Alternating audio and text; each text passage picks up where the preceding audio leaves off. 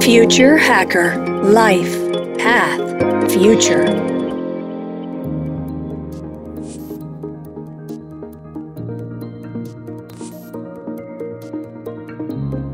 Welcome back, everybody. This is the second episode with Dimitris Dimitriadis. And I still have many questions for you, Dimitris. So thank you for keeping here with us. I'd like to cover some of the current trendy topics that, you're probably being asked in all your speeches. Let's begin by the NFTs. Do you think it's, a bubble, the future, a work in progress, maybe? What's your thought about it? NFTs for sure is not just a JPEG. So let's start with that.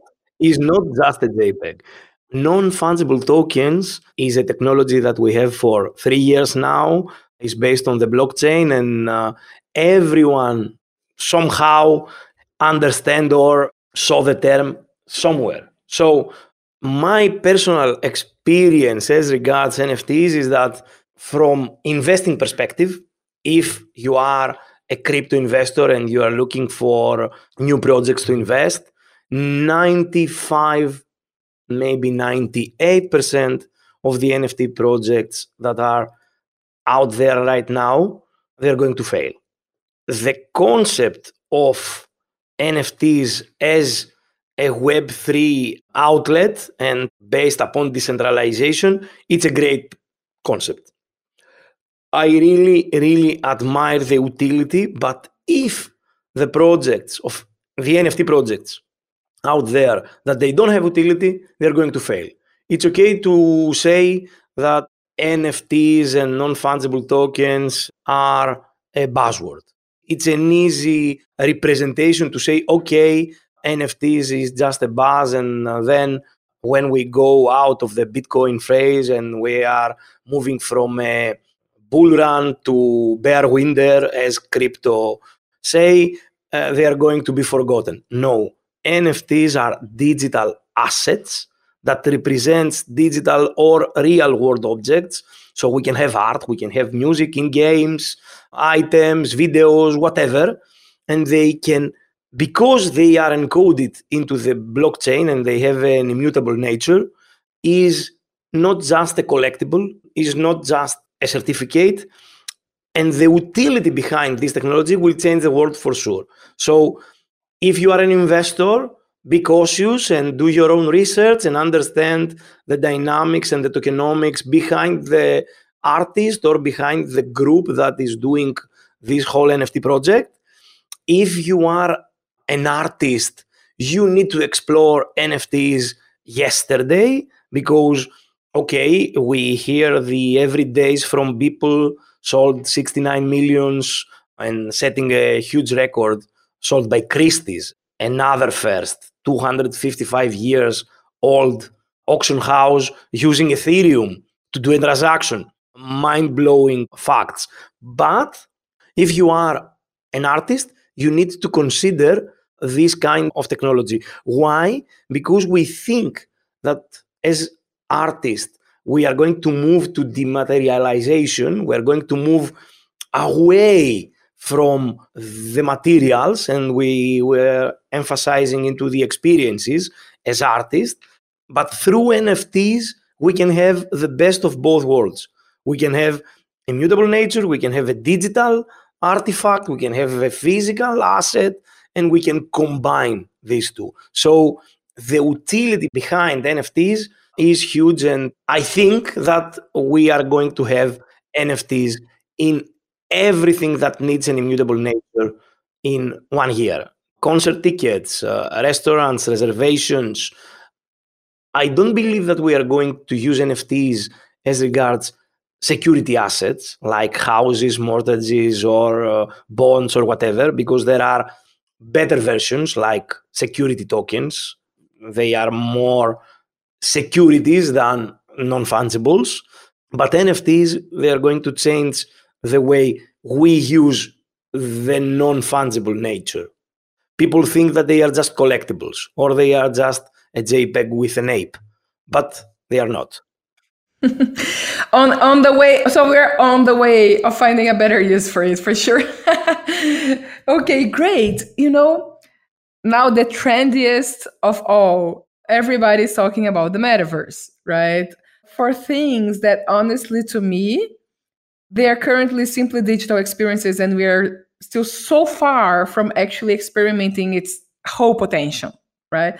So this is something that has been annoying me a lot when you see people just talking about, oh, this is the metaverse, but it's like, wait a minute, we're not there yet. I'd love to know your thought about that. Do you think it's already happening? Or do you think that, that's where we are headed? The metaverse for me is the new name for all the experiences under Web3, under the new web that we are currently building. So if we combine the technologies that they will be part of the metaverse, like augmented reality, virtual reality, extended reality, crypto assets, non-fungible tokens, DAOs, decentralized autonomous organizations, if we combine all that and we say, okay, the combination of these two elements or three technologies or four technologies together will build some kind of a metaverse, we are discussing like we are 1994 and someone told you about the World Wide Web. So it was existing in a silo inside DARPA, and they had connections and they exchanged messages, but we didn't had the full-blown potential of the World Wide Web or even the dark web or even private parts of the web. So right now, speaking about the metaverse in general is like describing something that doesn't exist. My opinion is that we are not going to have one metaverse. We are going to have metaverses, and metaverses from branded experiences. So we're going to have branded experiences like Facebook Horizon that was built by Facebook, aka Meta, or whatever Mark tomorrow want to say the new thing, that in order to try to force people to forget the scandal of Cambridge Analytica. So the rebranding is great, but it's not working on the metaverse. We have HoloLens, Microsoft HoloLens, and the Microsoft Mesh, the Microsoft version of metaverse. We have all the games that are using these technologies, like games like Minecraft, Roblox, that they are in a sense metaverses because we can have a virtual experience or an augmented experience. But also we have different ways and different views of the metaverse, like the metaverse that Apple will build, which is going to be based on augmented reality. So because of the glasses that they will soon launch, hopefully September, and the glasses will be based on augmented reality, all the meta thing that we're going to see from Apple, it's going to be augmented reality experiences. Instagram, on the other hand, with the filters and the whole concept of starting with eyelashes to lipstick and moving forward to actual augmented reality art, is building something on top by recruiting creators to create augmented reality experiences. So is augmented reality alone with a glass? Is Oculus with Oculus Quest and full immersive virtual experience? Is both by using gloves or by using jumpsuits that you can feel? Still, the metaverse is under development. I believe a lot in the decentralized version of metaverse, like Decentraland or Sandbox, because people, they need to own the things that they will build, because we are speaking about an immersive experience and we can build the experience. But we have great ways to experience metaverse. Like, I will tell you personal, a bit futuristic example just to support my title. Imagine after body art to go to bio art and understand neo-hybrid art movements that we can use 3D printing, organic or non-organic materials, modifying our bodies, and this will go into virtual reality, but not transmitted to an actual headset, but transmitted to a brain-computer interface or a biochip or something that is a recreational neural link that we can use in order to live experiences. We saw contact lenses that they are already using augmented reality, and they use the greatest pointer of history, which is the human eye, that can focus and widen the lenses automatically. So why to use your mobile phone or to use glasses that they have a camera on top when you use your actual human eye? That is a miracle as regards mechanics and optics. These experiences will be much more experiences for the metaverse. And just one thing as regards experiences, because we think right now that we have only 5 senses, or even 6 if we count the movie. We have 32 senses. We have the sense of the heartbeat. We have the sense of balance. We have the sense of belonging. We have the sense of heat. We have numerous senses. I can go on and on and on, and maybe I can find 32 or 36. Imagine having the actual capacity inside the metaverse or with the brain-computer interface to address all the senses. We say that we are going to be marveled if we address through virtual reality the sense of touch or the sense of smell or even the taste. Imagine addressing different senses with different means by accessing a brain-computer interface. This will be huge on how we perceive the world, because what is reality is perceived by us.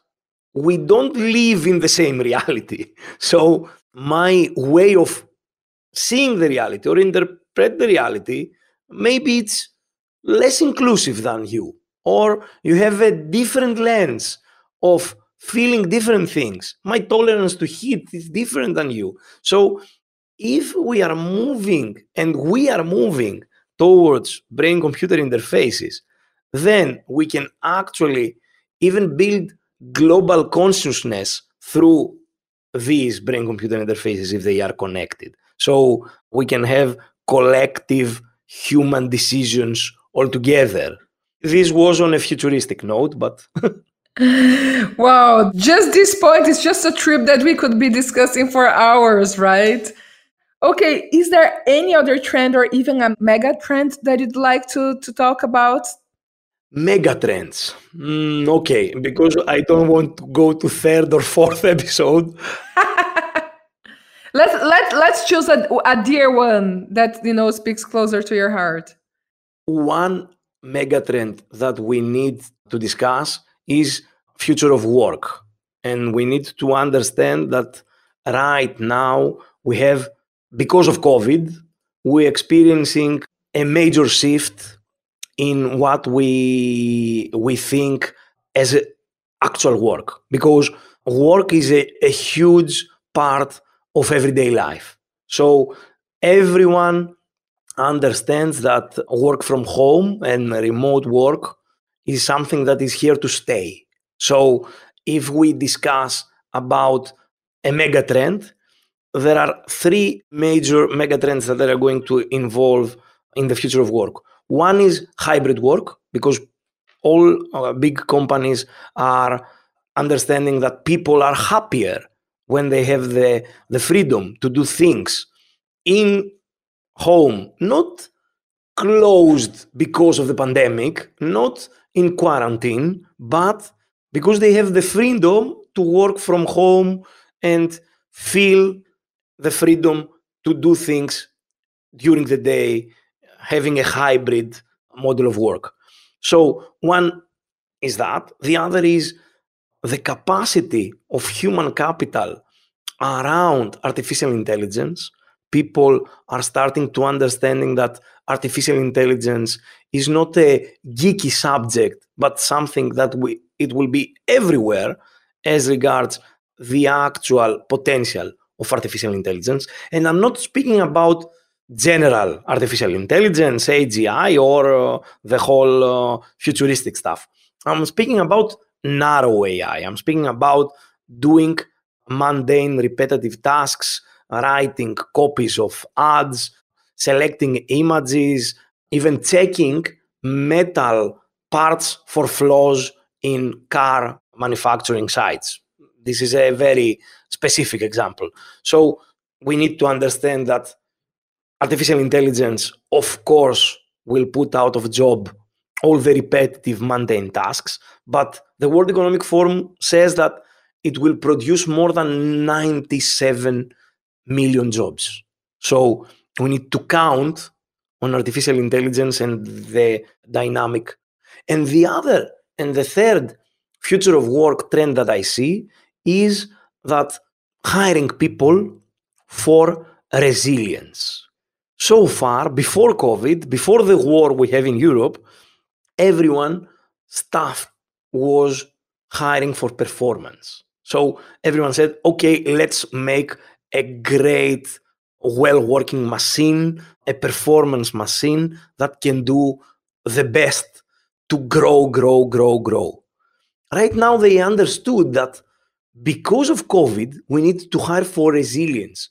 We need to adapt to change, and we need to build teams around a common culture. So they start hiring people that they can be resilient and they can adapt to the change and be the best version of themselves inside a culture.